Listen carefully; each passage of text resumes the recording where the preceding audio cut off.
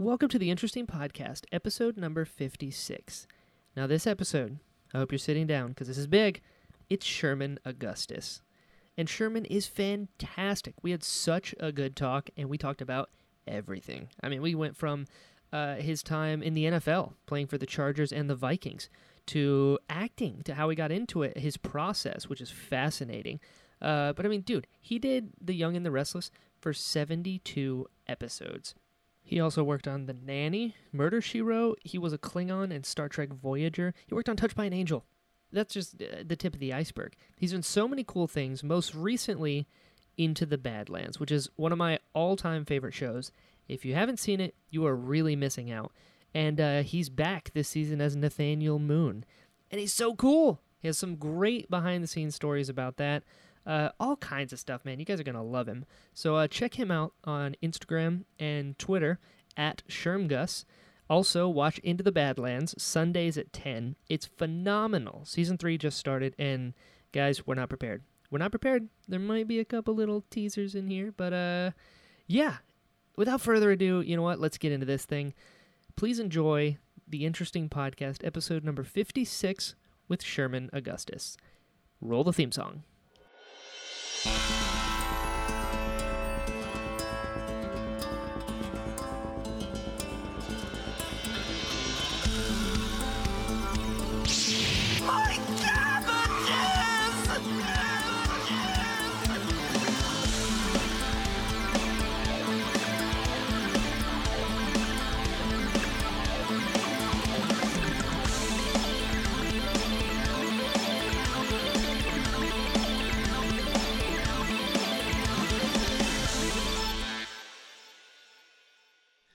Cool. This was close. It's always a gamble with technology. It is. And the thing of it is like I was sitting here, I was watching Avengers. Sweet. I didn't know how long the movie was, so, you called me back right now. So good, got you. Yeah. With Skype, it's always like, I know the name, now let's hope one of these 5 people with the same names is the one I'm trying to get a hold of. Oh, no, it's all good. It's all good. I'm surprised because I'm hotspotting this whole thing with the production phone. Wow. So I'm surprised it sounds so clear and everything right now. So I'm using we're talking on my LA phone, so it was great. No way. How you doing? Awesome. I'm good. How are you? I'm good. No complaints, man. Cool. No complaints at all. You're in Dublin? Yeah. I'm in Dublin. Dude, I'm in Dublin. I love Ireland. Oh, you've been here a lot, right? I've been once. It was last year, and I spent a week and a half and toured literally all of it. Wow, good for you, man. Yeah, it's I've got Irish heritage, and it's like you got to go back, at least once. Exactly. The people are great, food is great, music is great. I loved it. It is. It's an awesome place. I mean, I have a cousin coming in town Tuesday, so we're wrapped now. Oh, right on. We're wrapped as of Friday. Cool. So, yeah, everybody it feels kind of sad because everybody's leaving like tomorrow and Friday, so I'm going to be the last man standing here. So I'm going to do a bit of traveling for a minute, and then I'll head back to LA. But, we've become so close that, sure. It's like when everybody's leaving, you're so sad. And, it's like been 2 weeks of just like crying and bawling. Man. Oh, yeah. It's been, I mean, because there's literally not one bad person, cast and crew. Sure. And so, I mean, everybody in the Irish crew is just so great. I mean, because we have folks from all over the world working on this production, and it's amazing, man. And so it just goes to show you that, you work hard and all the elements, all the components work together, because it's just not about working with specific directors or writers. It's working, with everyone. And when that cohesiveness is there and everything is clicking and, the whole show is working from, top to bottom. And, you just go, it's very rare. It's very, very rare. And I think probably one of the main reasons why is we're not shooting in the States or in LA. Sure. Yeah. So you live in LA, you say? You live in LA, yeah. Cool. Are you from there? But yeah, born and raised in LA. And went to, I played football for a while. So I know. I could have went to SC or UCLA, but I opted to go to Northwestern. Sure. And I played in the Midwest, and then, a brief little pro career. It was just one of those things where I was like, okay, if I'm going to continue to do this, I need to actually play in other elements, Sure. And all seasons. And so, it gets cold in California. You play in cold games in high school and all that kind of stuff, but nothing like in the Midwest and, nothing like in Northern California or something like that. Oh, yeah. So it's been, and then, you start traveling and you're doing all these things, as an actor. Mm-hmm. And working in certain places. And I got to tell you, I've worked in some cold weather before, but the coldest I've ever been was here in Dublin. Really? I know St. Patrick's Day was freezing this year. Oh, yeah, it was. Fortunately, I missed that because a bunch of us took off and went to Barcelona. So nice. I was sitting at my private pool on the fourth floor taking pictures and sending them back here, and people were ticked off, but I loved it. There you go. Yeah, but I didn't miss it when we got snowed in. I didn't miss that. That was like, that was really, really, really weird because, you trudge your way through the snow to the market and there was nothing. I mean, absolutely nothing on the shelves. And I'm like, what is this? Did a zombie apocalypse hit us? It was really weird. It was I never experienced that before. Seriously, it was just like nothing on the shelves. I was like, wow. Man. It was bizarre. Yeah, it was bizarre. It was so bizarre. See, you have an experience that not a lot of the population has, in that, like you said, you had a little stint in the NFL. You played for the Chargers and the Vikings. And the Vikings. What was that like, man? It was great, man. It was great to get to the big show. When you get to these, when you get a chance to accomplish, things like that, your childhood goal and dream. Yeah. For a minute you can't believe it, but you're on that professional level, so you have to get over that. Sure. And apply yourself and just you still geek out. Of course. How can you not? I would geek out. I geek out. I geek out because I'm into the Badlands. Yes, I geek out. rightfully so. I'm in Ireland. I'm into the Badlands, and I'm geeking out. And no matter what I've done in the past, I really, really, really, really geek out behind this. It's a trip. Sure. It is. I think it's important for you to enjoy the things that you're into. It is. Like the first time I ever stepped on a professional football field, I'm looking at the crowd and I'm going, wow, dude, you made it. You're here, And you have to shake that off because you got to get into it and get in what you're doing. Sure. And it's just a different level. And, the game is a lot quicker. The game is a lot faster. And even when you get to this level as when you're working on any production with great people and everybody's professional and you watch certain people's careers and, you start working with certain people, you geek out a little bit. Wow, I'm across, I'm doing a scene with Ed Harris. Wow. I'm doing a scene with James Gandolfini, and you go, oh, wow. And you think about, I remember my first NFL game. This is the same feeling. So it's that whole thing, man. It's cool. Sure. You geek out about it. You go somewhere where you think nobody can see you. Just, I can't believe this. I know. Freak out. I hear you. You give yourself high five. All that kind of stuff. Of course. I'd be worried if you didn't, Oh, yeah, I know. I wouldn't be human, right? Exactly. Wouldn't be human. Exactly. And that's also, when you see people that are doing it and behind the scenes, they're also fans, it just makes you want to enjoy it more, Exactly. Because there's hard work that comes, that is involved with all this. And, one of the main things I like to tell young actors is you have to know your craft. Oh, yeah. You just can't just do this because you think you can just up and do it. You have to apply yourself, and you have to go through, there's someone that's getting off a bus right now from Kenosha, Wisconsin, going to L.A., and they might make it, Yeah, sure. And I don't think right now, back in the day, you had to get vouchers. You had to get vouchers. You had to work on 3 different shows as an extra. And then you can go to SAG and show your vouchers and then pay your money. I think right now, you can just show up and just pay some dough and get a SAG card and try to get yourself an agent. Right. I don't know. It's so accessible with technology and YouTube and cell phones, HD, all that. It's crazy. It's crazy. But I do believe in paying your dues. I actually really do. Go ahead. I always like the adage, a dream job is still a job. A dream job is still a job. Exactly. There's no difference between, the person that works at UPS and what you're doing. You're still going in and punching the clock. Mm-hmm. You're Sometimes still for doing longer it. hours. Exactly. So, there's no difference at all. So when you were playing in the NFL, what drew you to acting then? Because it's very different. I always knew I was going to do that. I had a cousin that was an actor, and Jim Bridges Sr., Todd Bridges' father, was our agent. So it was myself, my cousin, Jim Bridges Jr. We all went to high school and college together and played football together. Right on. And, even in high school, we would go do a little Gatorade commercial or this commercial over there or whatever the case may be.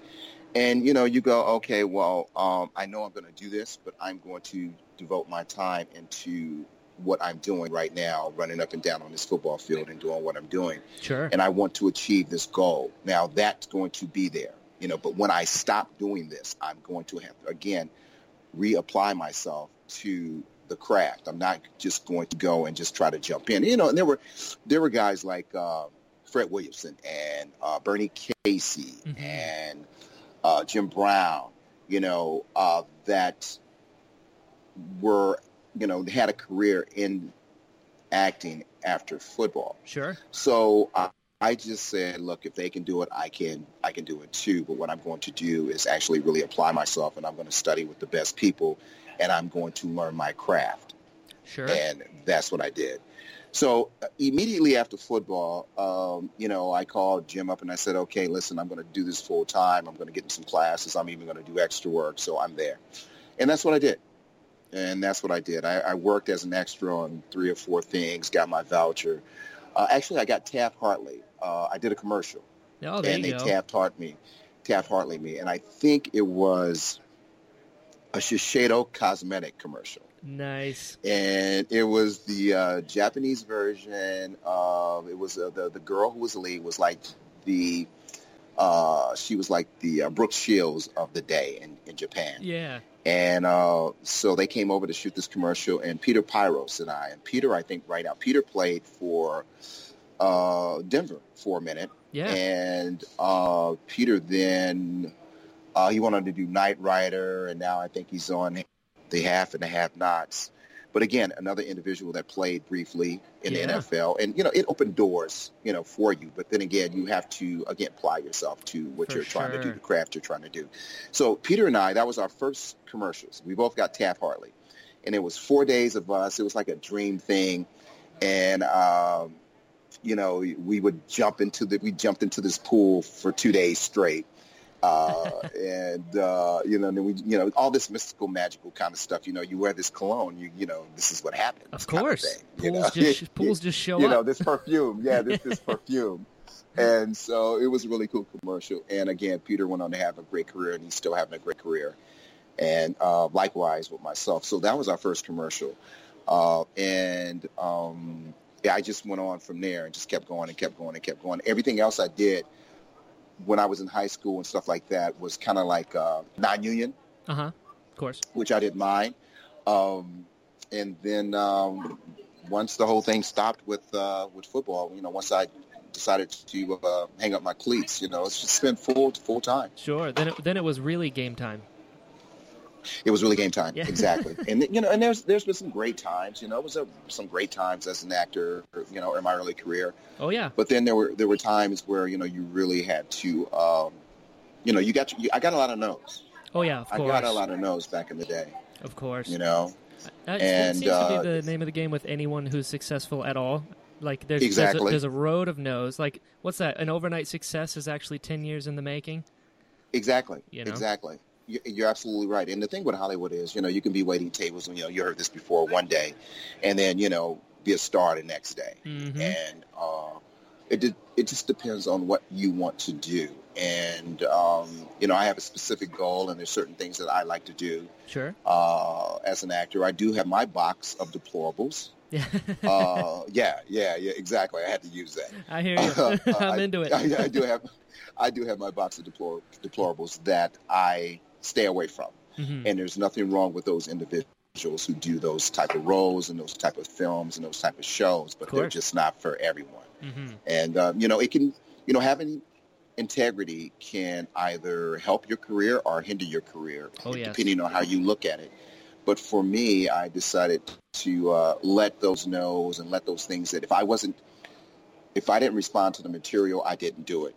Right. And a lot of times, people take that as, you're uppity and you're stuck up, or you think you're more than what you are. Mm-hmm. But, Hollywood does that to you.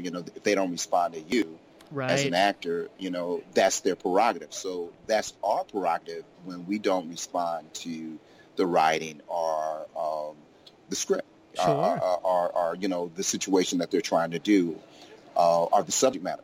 Absolutely. And if your heart's not into it, that will come across because the camera catches everything. Exactly. The camera doesn't lie. Yeah. The camera does not lie at all. For sure. And especially with like film versus theater kind of stuff, film, that camera's right up on you. So your eyes, it's seeing into your soul. And if your heart's not in it, nobody's is going to be. Exactly. And you have to believe in what you're doing. Yeah, for sure.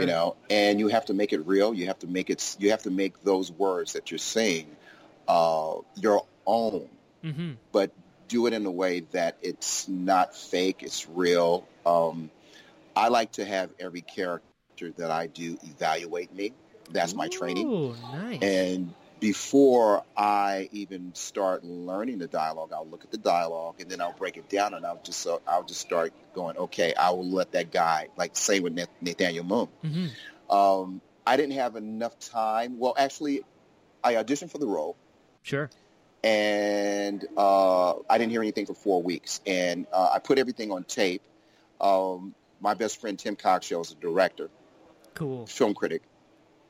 And so we shot it like we were shooting on the day. Nice. And so, we put a lot of heart and soul into that thing. It took us about maybe 2.5 hours to do it because we wanted to do it right. And then we edited it and just shipped it off. Yeah. So I did have a chance to sit down and let that character evaluate me. But once I got the job and read the script, I didn't read the script until I got on the actual plane flying over to Dublin. Sure. And they offered the role to another actor. He turned it down, and they hit me up on a Thursday night on a Wednesday night to get me on the plane Thursday. I couldn't do that. I can get on the plane Friday. Mm-hmm. And so they said, great. And then, I had that weekend, and then I was doing that bridge scene on Monday morning. Wow. So, again, what I did on the plane is I know everybody thought I was kind of Looney Tunes, but I started letting Nathaniel Moon evaluate me. And what I mean by that, I would let the character ask me what have I been in my life? What have I gone through? To allow him to get up and off the page, to make the dialogue just flow like it is real. So that's what I do. I do that with every role. And, revisiting him again, I knew I was going to get more information and more to add to the backstory. So I continue to do so. I continue to do so to make it easier for me, to make it easier for Nathaniel to be present. So I always let that character evaluate me, my day, the night before, what happened a couple of days ago, remember what you went through a couple of days ago, XYZ, da-da-da. Yeah, I remember that. Well, that's what I need today in the scene. It's similar to that day, da-da-da-da. And then so therefore I can just get out of my head about the dialogue. The dialogue is gone. Mm-hmm. And I can make it real, because I'm really thinking about that moment of yesterday, last night, 2 weeks ago, last year. I'm using that. Sure, that's genius because you're reaching into yourself and finding something where the feeling connects. So it doesn't necessarily matter about the words on top. Wow.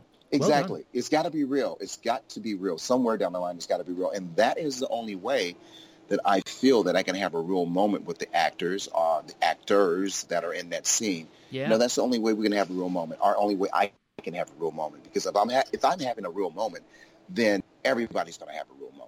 Right. Because actors compete, to go, oh, wait, Sherman's, okay, Sherman, I see you. Okay, well, I'm going to get it. And then that tennis match can start.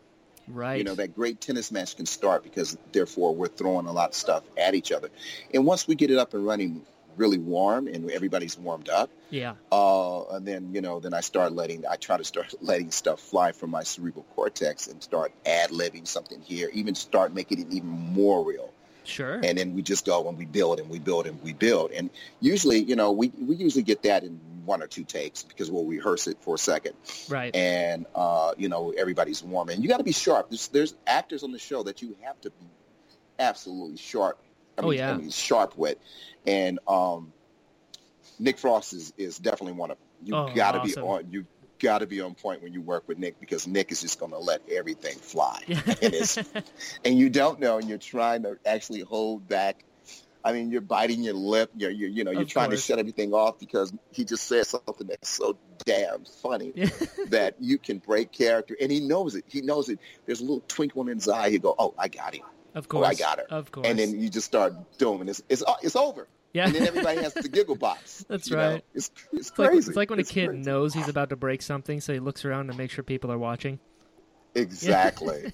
Exactly. Watch me break this. That's Oops, right. Yeah, I did. Exactly. It's so fun. I mean, all the actors on this show are just, exceptional. Yeah, that's amazing. Great. You know what I love about your career is you've done so many different things. Like, dude, I don't know if a lot of people know, you worked on Murder, She Wrote and The Nanny. Yeah. That's awesome. Yeah. And this, like, The Nanny is like the only sitcom I've ever done.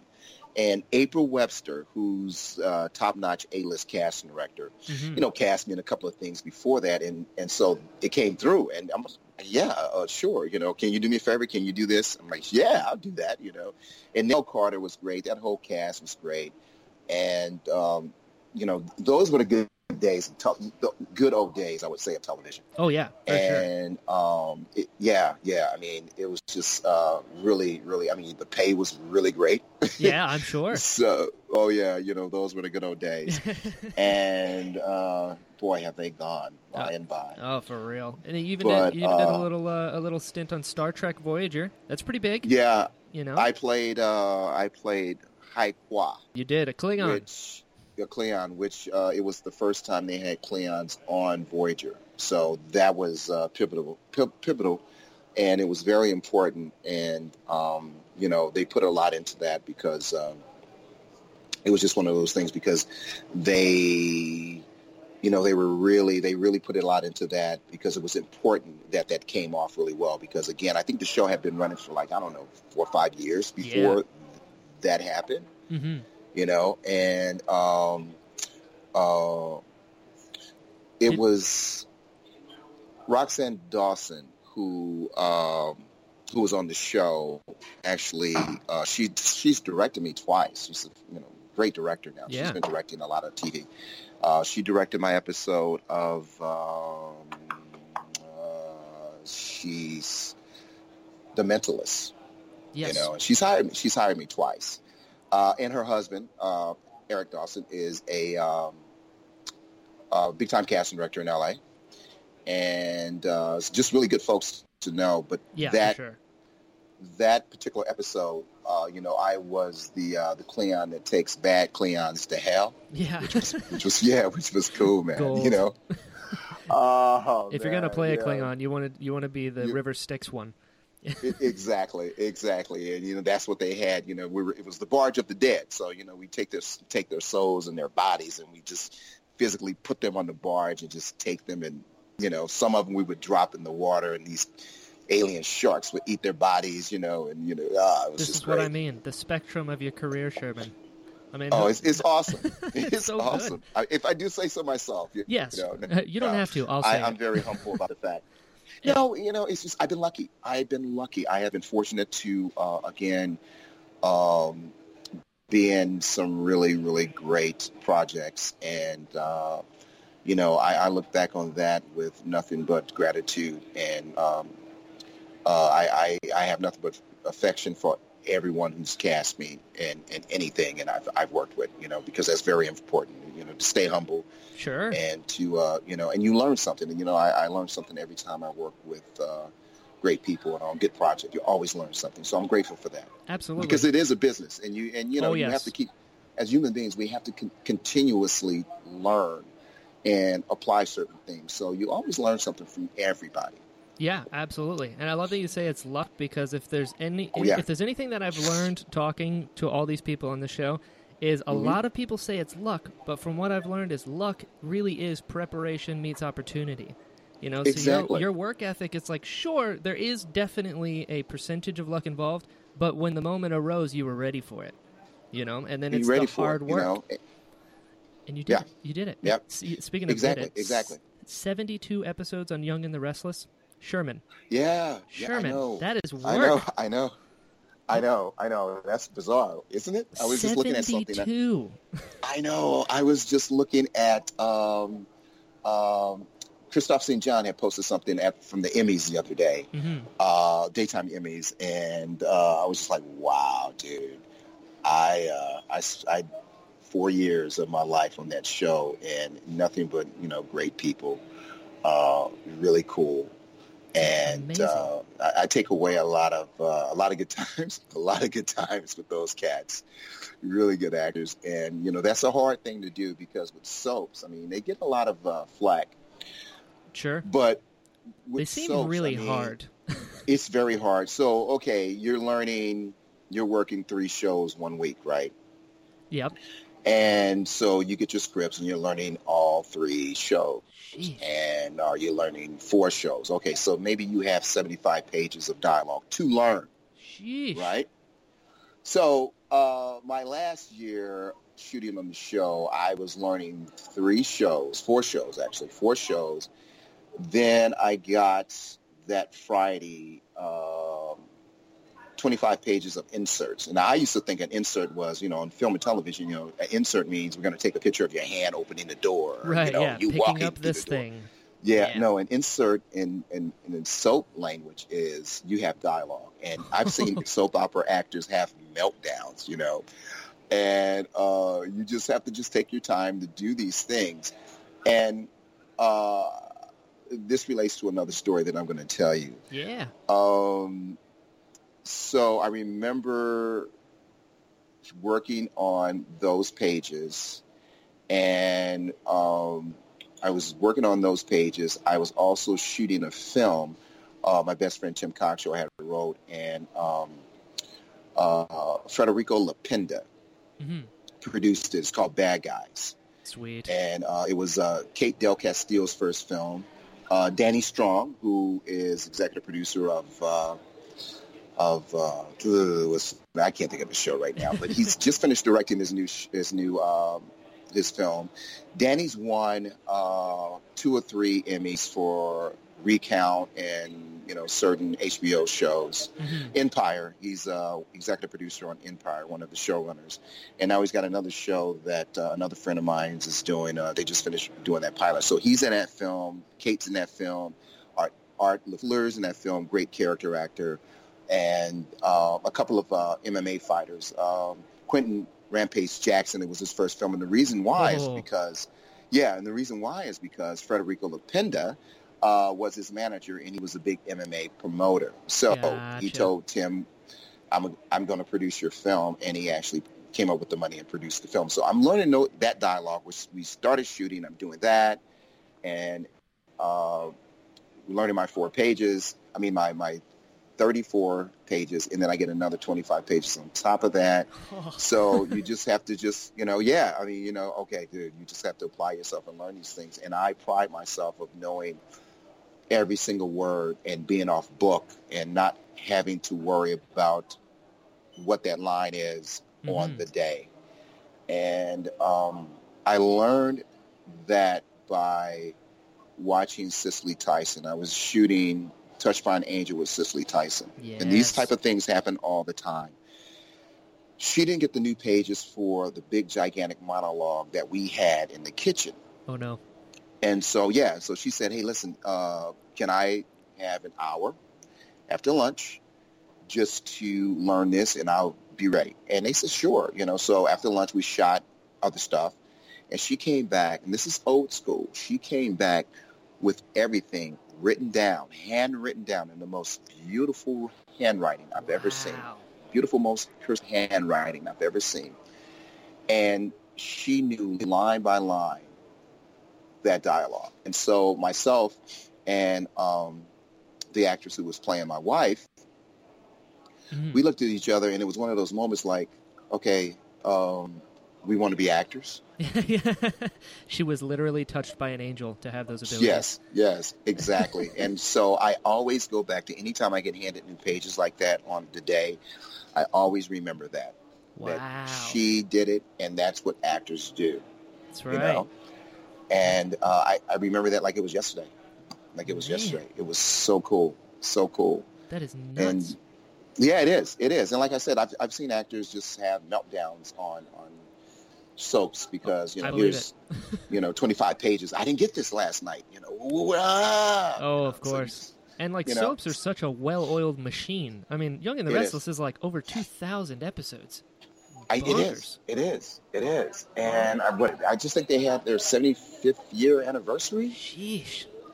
I don't know. It's got to be intimidating. 5 years, man. It's got to be intimidating to get onto that set. You're like, I'm the new guy. It is. Hey, man. Yeah, I don't envy soap opera actors. Yeah. I learned my lesson, and you don't envy those guys. You have to do your work with that. Yeah, it is. It is a grind. It is and it actually is a grind. I mean, we would pull sometimes 18-hour days. Cool. And then be back. And express. And be back the next morning. And be back. Man. And be back. This gently connectedness of your career, man. Touched by an Angel. Oh, man. Della Reese, may she rest in peace. May she rest in peace. That's right. Wow. Dude. Wow. I used to watch she taught me something, too. She taught me something, too. Well, I came into a scene with my hands in my pocket, and she just said, "You need to take your hands. You need to take your hands out of your." There's certain things that people don't like. You with your hands in your pockets. I know Dennis Hopper didn't like actors using their hands all the time. Like talking with your hands? Yeah, talking with your hands. And, he just said, hey, listen, acting is what's going on in your eyes. Ooh. What's in here? And that was my first film, was Colors. Wow. And it was mine. It was Don Cheadle's. It was so funny. I just finished watching Don Cheadle and Glenn Plummer and my buddy Jeffrey. All those guys came from Cal Arts. Wow. And I remember the day that we all auditioned, because we were all there. And, Leon had, his career had already taken off, but it was a bunch of our first gigs. Sure. A bunch of our first gigs. And Dennis Hopper hired us on the spot. Wow. We were ready to go.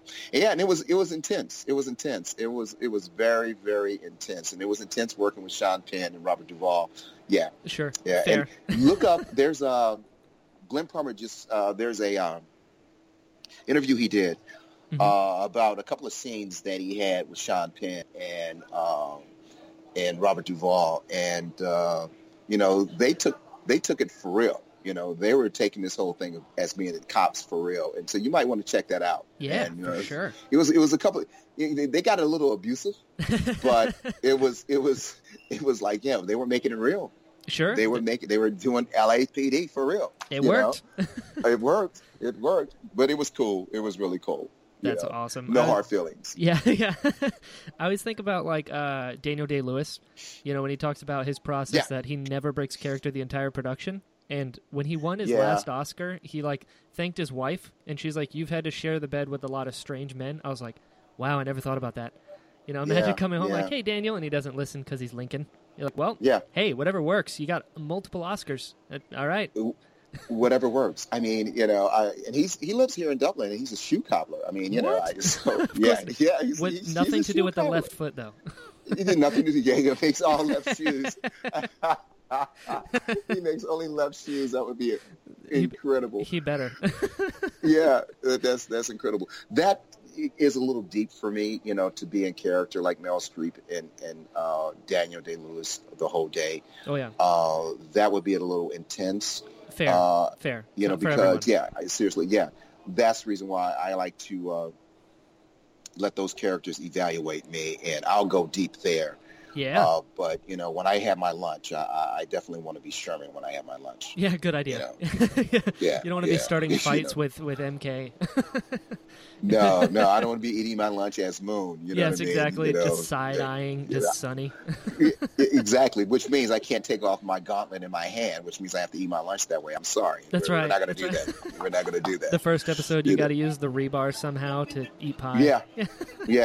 Yeah, exactly. And you know what? I'm not going to lie. I did actually, because it was such of pain taking that thing off because it's strapped around my body. And, those poor folks had to come by and clip stuff off and screw stuff out. And, and there was two versions of that. And there was the rebar that was real, and then there was a plastic one. And, but they both had to be applied the same way. Sure. And we went through a lot of growing pains with that because of the simple fact there was these awesome leather parts that wrapped around the arm all the way up around the shoulder. Mm-hmm. And, a couple of times I was like, okay, you know what? I'm not going to complain about this. I'm very grateful to have this job and revisit this character. And I know this is not going to last forever. I'm going to have to wear this for a couple of weeks, but I can do it. Sure. But, you have to go to the restroom that way. And, and I was eating my lunch that way. And I was like, you know what? No, man, I'm sorry, guys, but unclip me because I got to go. That's right. We got to figure this out. I couldn't, I'm not going to ask anyone, or especially our great wardrobe department, hey, can you help? Can you button my fly, please? Yeah, no. No, that's not We're going to get happen. real close, real fast. Exactly. You're not suing me, That's right. It would be in court. I had to button his pants, Hey, of course. No, They're just crying. No. You're like, I had a rebar hand. I didn't want to kill myself, So no, and they were really great sports about it. So the guys who built that in the prop department, they were really great. And so all the prop department, the department that made the actual arm and wardrobe would all work together and apply that on me and apply it off. So it took 3 departments almost every day to put that on and off for about 2 weeks. Man, see, that's one thing. Yeah. And I definitely, I'm glad you brought this up, Sherman. We're going into the Badlands. So the attention to detail in the show, from costumes to props to choreography to writing, it's just, no joke, it's one of my top 5 favorite shows of all time. It's so amazing, good. Isn't it? It's amazing. There's nothing like it. And it's amazing. There's also no one like Nathaniel Moon, because your entrance had like one of the most badass first lines. You're like, I don't run with the pack. I was like, who's this guy? That's awesome. Look at that sword. Wasn't that awesome? Dude, and then, because it's a Kurosawa / Sergio Leone film. 100%. That's the way I approached it. So when I was on that bridge that morning, mm-hmm. and Andy was, Andy Chang, love Andy Chang, love Andy, love you, Andy, love you, Master Didi.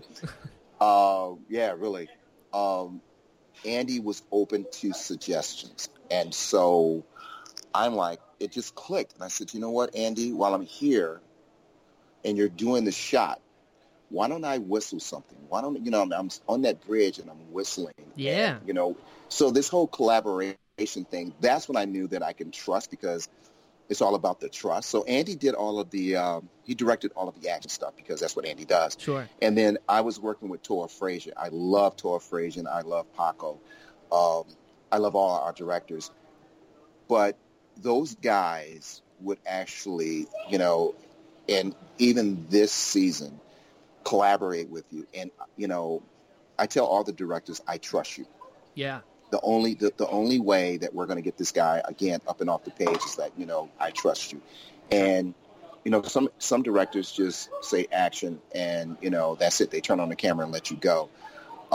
Not the case with this show. Mm-hmm. And, I meet with every director that comes on and I say, this is what I'm looking for. This is what I'm looking for. This is what I'm looking for. If I'm not getting it, pull it out my ass. And so we actually go through these beats. And everybody goes, oh, yeah, that's a good idea. Oh, yeah. Not that I'm coming in with my ideas about how they should direct that particular scene. Sure. But, you can give input to your character. Yeah. I'm just coming in and letting them know, hey, listen, I think on this line here or that line there, da-da-da-da, this is what I'm thinking. What do you think? Yeah, I like that. And so we try to achieve that. And if we got it, then I just let them go and go, hey, you got that. Do this for me. Do that for me. And then it starts getting more organic. And I'm like, then those are the times I can leave and go home and go, wow, what a dang good day, man. Yeah. What a day, Man, and you get the coolest sword in the show. So cool, Sonny took it. Well done. well, I get it back. I can say that. But this is going to be, it's just going to build. Yeah. Once we get to episode 8, I would like to get. I want to get your reaction and everyone's reaction. It's going to be epic. Of course. It's going to be epic. It's it's Game of Thrones. Yeah. It's Game of Thrones style. I mean, it's just all these things. But again, going back to that Sergio Leone / Kurosawa film thing, you know, I love that.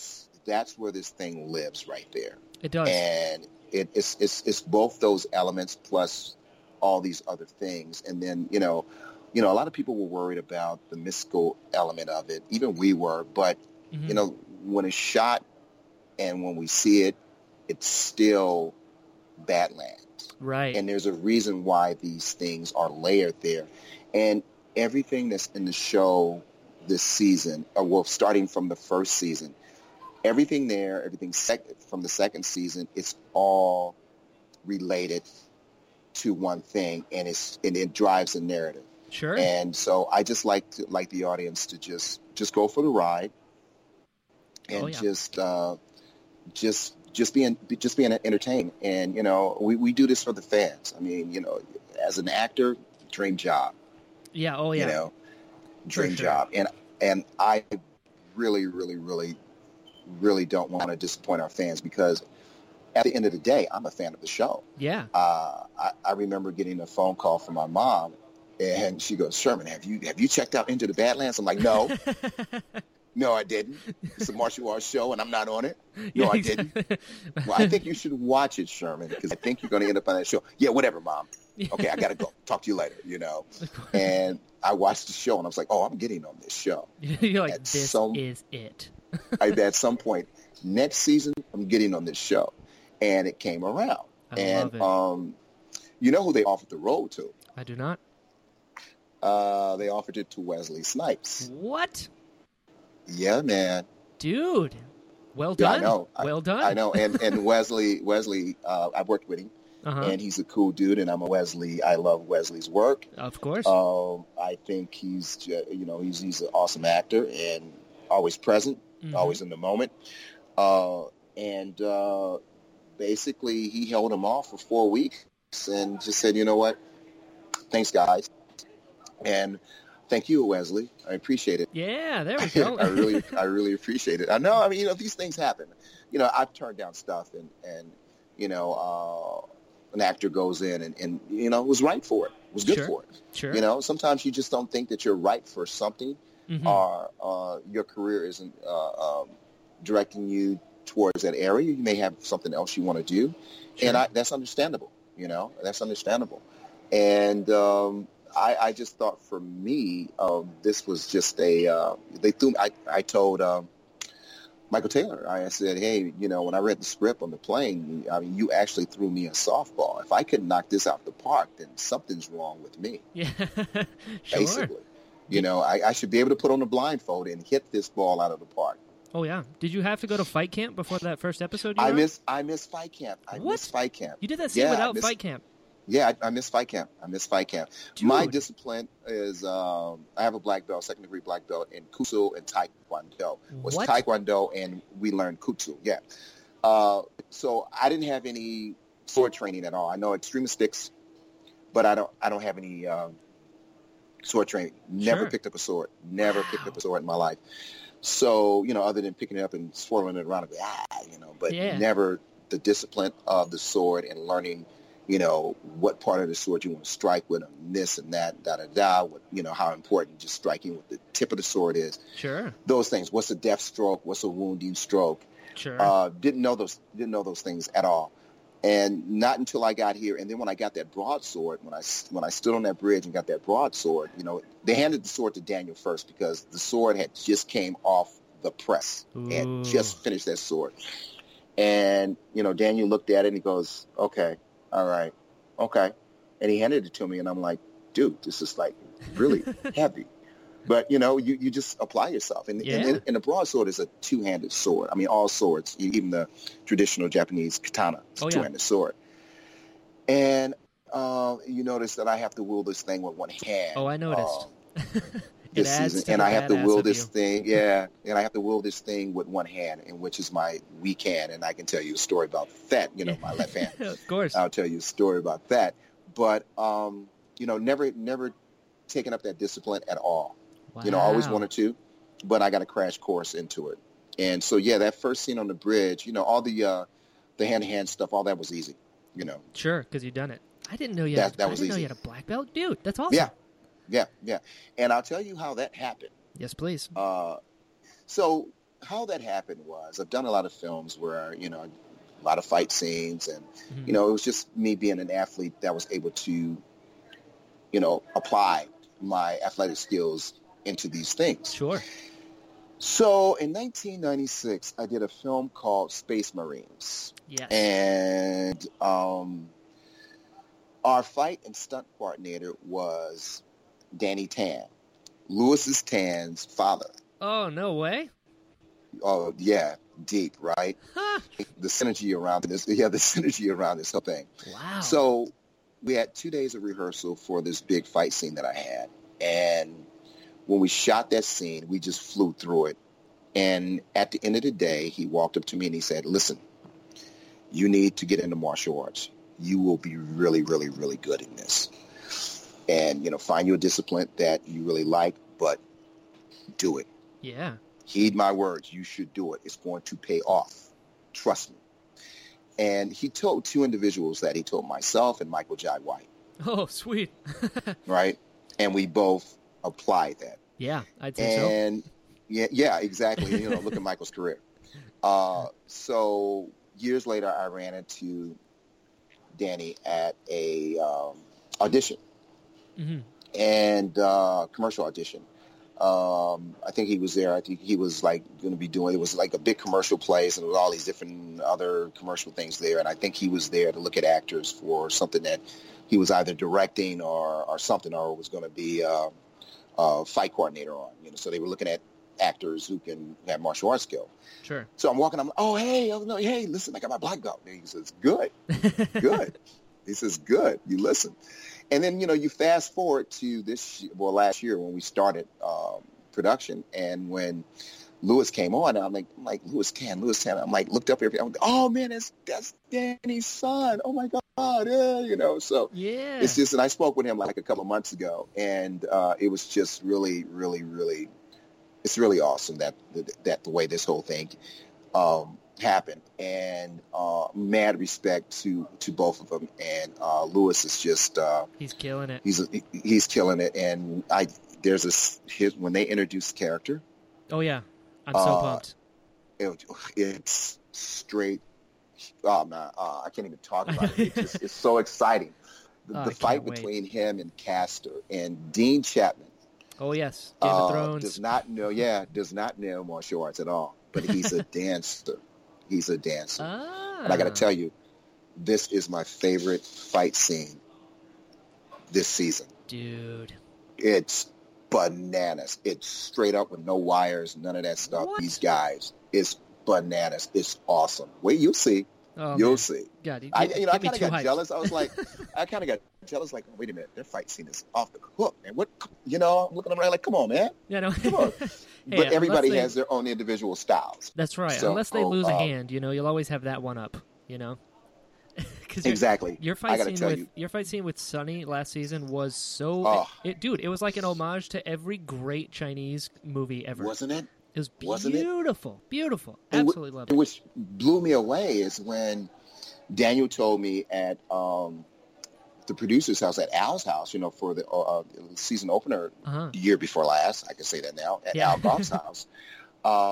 He said, yeah, man, that's my favorite fight scene I've ever done on the show. I'm like, what? Yep. He goes, yeah. I can see it. And, so, I mean, that fight scene was crazy. It was. But I think the fight scene between Louis and Dean, that's close. I mean, dude, it's bananas. I can't wait to see it. I saw it already. The weapons that you're using while you're fighting, what are those made of? Right. There's several different kinds. There's close to a real one, so we won't cut each other's heads off for real. Smart. There's a resin one, and then there's another one that's made out of kind of a harder plastic, but they're all made from this 3D printer. Oh, right on. And, there's some that can actually cut you. You won't cut you, bleed you to death. But, sure. those are more or less like showpieces, so, Right. if they want to do something with the sword, come in on the sword, it's there. Sure. And how many so have you there's broken? there's one or two of the moon swords that got kind of jacked up in rehearsals. Nice. And actually, speaking of that, I got to get my sword before I leave. Yeah. That's why I'm here, to remind you of these things. Yeah, you remind me. Exactly. Exactly, because I put my request in and they said yes, so I need to get my sword. That's so cool. Yeah, I got to get that shipped to me in L.A. My brother and I studied kendo for a lot of years, and I can't tell you how many injuries we've had on our fingers. But we're like getting smacked in the fingers. Did you have any injuries? A lot of that. Right? Of course, playing football, I broke almost every finger. Of course. And almost every Who needs toe. fingers? Playing football. You lost a hand, so you passed fingers. Exactly. So there's a couple of. This year, I haven't gotten too many knuckle bings. You get a lot of knuckle bings. And swinging swords and stuff like that. You might block too low, or somebody might hit you there, or whatever. But everybody's so good on the show now. Yeah. That's not happening. And I'm really impressed with Aramis and Allie. Fight scenes with them, they were coming. They were coming. And especially Allie. I mean, both of them. They were just very fast and just coming. And I appreciate that. I really do. Swinging for the fences, as I say. I just told them, I was like, hey, just go for it. Just go for it. I get dinged. Just go for it. And they were coming. It's awesome. That's so awesome. Cool. Dude. Love that. And I love that your character's like the guy in the Chinese movies. Like, dude, you have 999 tattoos, waiting for that last one, the cool lines. Yeah, and then your fight in the season 3 opener with the Widow was amazing. Amazing. And you had a rebar hand, which is pretty cool. Yeah, exactly. And Emily is just awesome. Easily the most badass woman in TV, ever. Right? For real, right? Dude. Really? I mean, you know what I mean? Oh, yeah. Oh, I know exactly what you mean. So awesome. She's so awesome. I remember watching the premiere, and then she comes up to this, graveyard of swords, and I was like, oh, I wonder who lives here. And then you come around the corner, I was like, oh, snap. And then you're like, oh, I didn't know their names either. I was like, this is so cool. Such great lines. Yeah. She's like, they heard you lost a hand, and he goes, they made damn good practice with my left. I was like, oh, that's 2. Yeah. Awesome dialogue. So isn't good. It? How was that filmed? Fighting up a tower. Was the tower really there? The tower's there. The tower is actually a place, you can see it from the production office. It's sweet. A couple of miles away on a hill. Mm-hmm. That particular place used to be a mine, a coal mine kind of thing. Oh, no way. And they sealed it off. You can go a couple of feet down the stairs. Oh, cool. So we got their location, and it's closed to the public. I mean, there's an open park there, but you can't, they broke the stairs, they broke the stairs still to stop people from climbing up those stairs. Oh, okay. Didn't stop you guys. And years ago. And so, and hats off to our stunt folks, Callie and Ching Mei, who actually, we went a couple of feet up the thing, but they had to go all the way up. And sure, they had wires on, but still, they had to go all the way up, and then they had to get hoisted up. And it was very dangerous. It took us, Andy said it took 9 days to shoot that particular sequence, but I think it took longer because when we went into production, the weather had just started changing. And that particular hill was overlooking the sea. Right. And that wind was coming in. There were some days where it was just beautiful up there, and then there were some days where it was just miserable. It wasn't cold. Mm-hmm. It was just windy and rainy. That's Ireland. And, it's Ireland. And basically, the cranes would rock. So it was just too dangerous. Oh, God. And so it took us a long time to shoot that sequence. As far as the fighting is concerned, I would say the fighting on the ground took us about 5 days. Wow, that's a lot. It's a lot. Oh, yeah. Well, it took 8 days to shoot the scene on the bridge. So, oh wow, each particular sequence of fighting takes anywhere between 4 and 8 days. Gotcha. Not including rehearsal. Not including rehearsal. Well, there's no rehearsal on this show. Sorry. What? Yeah. Oh, no. Master D goes, okay, we're going to do this, and this, and this, and this, and this. And then everybody learns it. Your fight doubles learn it, and you learn it. and then, you just go do it. No way. You just go do it. Yeah, that's how it is. There's no rehearsal. I mean, and we had a meeting with everyone, before we started, because Master Didi didn't get here until we started that particular sequence. We were in our second day, and then Master Didi showed up. So what they tried to do, because he was working on another project, so what we tried to do our last 4 to 5 days in fight camp was start working on a sequence of being at the top and going up the stairs. And so Emily and I were working on that. And I just looked at Emily and I said, this is all out the window when Master Dig is here. You know that, right? Of course. And so they're just keeping us here. So, this is just part of fight camp. So we might as well just get over it. And so she said, yeah, you're right. And sure enough, when we shot that sequence, all the stuff that we were learning went out the window, and we had to restart and learn something else. And we learned it on the day, on the spot. And you learn it, you got 5 to 8 minutes, and then you're shooting it. Wow. That's it. That's it. How long is fight camp? Fight camp this year was 3 weeks. Man, that's extensive. I know the first season they had 6 weeks. They had 6 weeks the first season. We had 3. I actually asked Daniel the other night. I'm like, okay, so there's a rumor going around that, we're going to do 6 weeks of fight camp. He goes, no, we're only going to do 3 when we come back. We don't need 6 We're only anymore. going to do 3. we don't need 6. We don't need 6. No. Dude. No, because everyone's pretty much wired in. Yeah. And everyone actually goes back home and trains. Ah, that makes sense. So it's like a year-round thing where you're just building up your toolkit, and then on set you're like, oh, we'll just figure it out. I know how to punch and kick, so we'll figure it out. Exactly, and that's what's going to happen. I mean, everybody's when you get home, you probably take a couple of days off, but you got to get right back into it. Plus, we're going to have probably pickups for the second half of the season. So, and those pickups will probably be, I would say, late June, early July. Before, because I think we all are committed to go to Comic-Con in San Diego. So I think we'll be back here. Nice. Doing some pickups. So, the training keeps going. Of course. Have you been to a con before? I went last year for a film that I did called Virus. Oh, I remember Virus.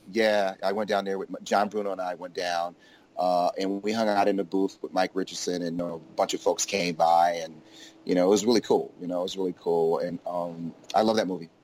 That was fun. I know it is. It is. It was a gross You're film. Like digging in an android's head.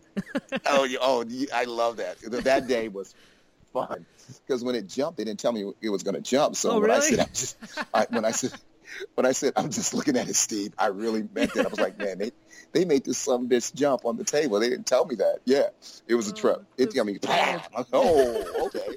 That's why that moment rang so true. When you're like, it wasn't me.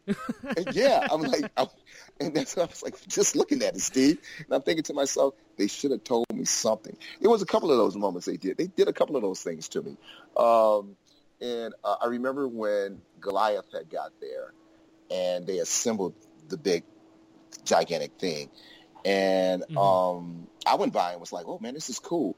But Donald Sutherland wouldn't go by the particular stage it was there because it freaked him out. I mean, it actually freaked him out. And so they had the door open, and he walked by. I'm not going by there. It actually freaked him out. So it was a trip. That film was absolutely just it took us 6 months to shoot that film. That was a fun film to do. I really enjoyed that film. It really did. It prepared you all the blood.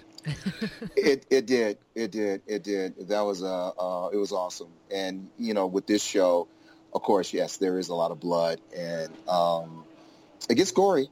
It gets gory. It does. It has to. It's the Badlands. Yeah. It's the Badlands. Yeah. I mean, like when I smashed the guy's head on the bridge. Like, you cut it off and kicked it. Another guy. That was awesome, wasn't it? That was awesome. Yeah. I'm Gold. like, ooh, I like this show. Right. Yeah. Cut the heads off and You're kicking like, them. This is my entrance? Yeah, I'm in. I'm in. Oh, yeah. This is it. I just want to grab somebody's entrails and like, can I jump rope with this? Right, yeah. I've seen Machete use it as a rope. How do we do this? Yeah, exactly. I need the top Machete. Of course. Exactly. I love it. Well, I'll get there. That's right. I'll figure out something where I can just, take somebody's files out and go, yeah. That's right. Yeah. I mean, the last episode had women hanging from hooks, so I think you're on the way. Yeah, that was gnarly. That was So really gnarly. Yeah. A lot of folks that I talked to, especially my friends, when they saw that, they had to turn away, and I'm like, really? Right? That's cool. All right. Yeah, That's cool. You haven't seen anything yet. Yeah, I know. You have not seen anything. It's going to get even worse, my friend. That's right. Take it from Nathaniel Moon. Take it from me. Trust me. There's some gags in this show this season that is going to. I mean, it's not like they're topping each one. It's just that it's there. Of course. The stakes get higher. They have to. The stakes, yeah, they have to. Yeah. Sonny has a baby now, so exactly. Difficulty raised. That's not gonna stop Sonny. Trust. Yeah, of course. That doesn't stop that character at all. So there's a couple of things. There's a couple of storyboards that I saw that were just completely freaking awesome. But they got close to it, but not too close, because I think it kind of related too much to The Lone Wolf and the Cub. Sure. The Japanese film, yeah. It was, but it's there. It's there, and it's just really, I mean, this is a really great, awesome show to do. I would have a hard time. I would still watch the show, but I would be so envious that I wasn't on the show. Oh, yeah. Especially this season. Oh, for I sure. would be, I'd probably be mad, and, I'm not watching the show, and That's watch right. the show. I'll catch up when I'm on it. Yeah, exactly. I'm not going to watch the show. That's right. I would watch the show and just be like, I hear you. Okay. I hear you. But I am so glad, because I'm just a fan of the show, and I believe in what they're doing, and I think each and every character is very well developed. Agreed. This season, 100%. And then the storylines, and I'm really going to geek out when everyone sees how these storylines individually are going to slowly but surely come to one junction. Yeah, of course. And when that happens, it's all for a common goal. Now, the big thing about that is once we get to the end of the second part of the season, there's something else that's going to happen that's even worse. Oh, Sherman, you can't do this to me. I shouldn't shade it, but then there's all these other elements within the first 8 and in the second 8 of some other new things and other new people and other new threats. Yeah, you're going to learn about, can I say this? Let me see. Let me think. I'm thinking here. Be careful. All right, so there is another group. Jeez. That's all we need. We're pumped. It's going to be a great second half of the season. I'm really glad that you guys are longer. I got you, Sherman. I got you. Yeah. Thank you. Well, I can say there's a group called the Black Lotus. Ooh. And they're no joke. Ominous. Can't wait. You think you have Pilgrim and the Black Lotus, and then you have us. So I think you can probably figure that out right now. Oh, it's going to be great. It's going to be great. Can you believe we've been talking for over an hour already? Oh, dude! I didn't even know. That's great. That's right. That's right. I hope you have a good time. I love these kind of conversations, because that's what it is. It's actually a conversation. Yes. You know what I mean? Thank you. That's why I don't call these interviews, because I'm interested in genuine human connection, and I think we're losing that a lot. Exactly. So I was like, let's talk and get to know each other as people, and like everyone has stories, and I love all of it, and the journey it takes people. And like I said, I hope you've had a good time. This has been really fun. Oh, it's been great. Thank you so much. I appreciate it. Absolutely. Anytime. Dude. Oh, don't you do that. Anytime. I would like to have another conversation with you, especially once we get around episode 6. Done. We'll have you back on. Episode 6, you're going to be like, what the hell, Sherman? Okay, You'll just be getting messages. Sherman! Yeah. Wait, episode 6, you're going to be like, oh, man, this is, okay, all right, this is crazy. I'm calling in right now. Cannot wait. So where can people find you online? They can find me. I don't have a website or anything, but, I do have the Instagram page. Perfect. And the Twitter page. And I'm still here, so it's hard for me to tweet live doing the show, but I'm going to try to stay up as long as I can Sunday night, because there's a couple of things that happen Sunday that I definitely want to throw my little self into the mix, because it's going to be, Moon gets to do his how can I put this? Moon gets to play Moon gets to do a little play a Sadea move. Ooh. You'll see. Ooh, yeah, can't wait. You'll see. Can't wait. You'll see. So on Twitter? And he gets on Twitter and on Instagram. Perfect. At Shermgus. At Shermgus. I love it. Yep. I love it. At Shermgus. This is great. And... Great.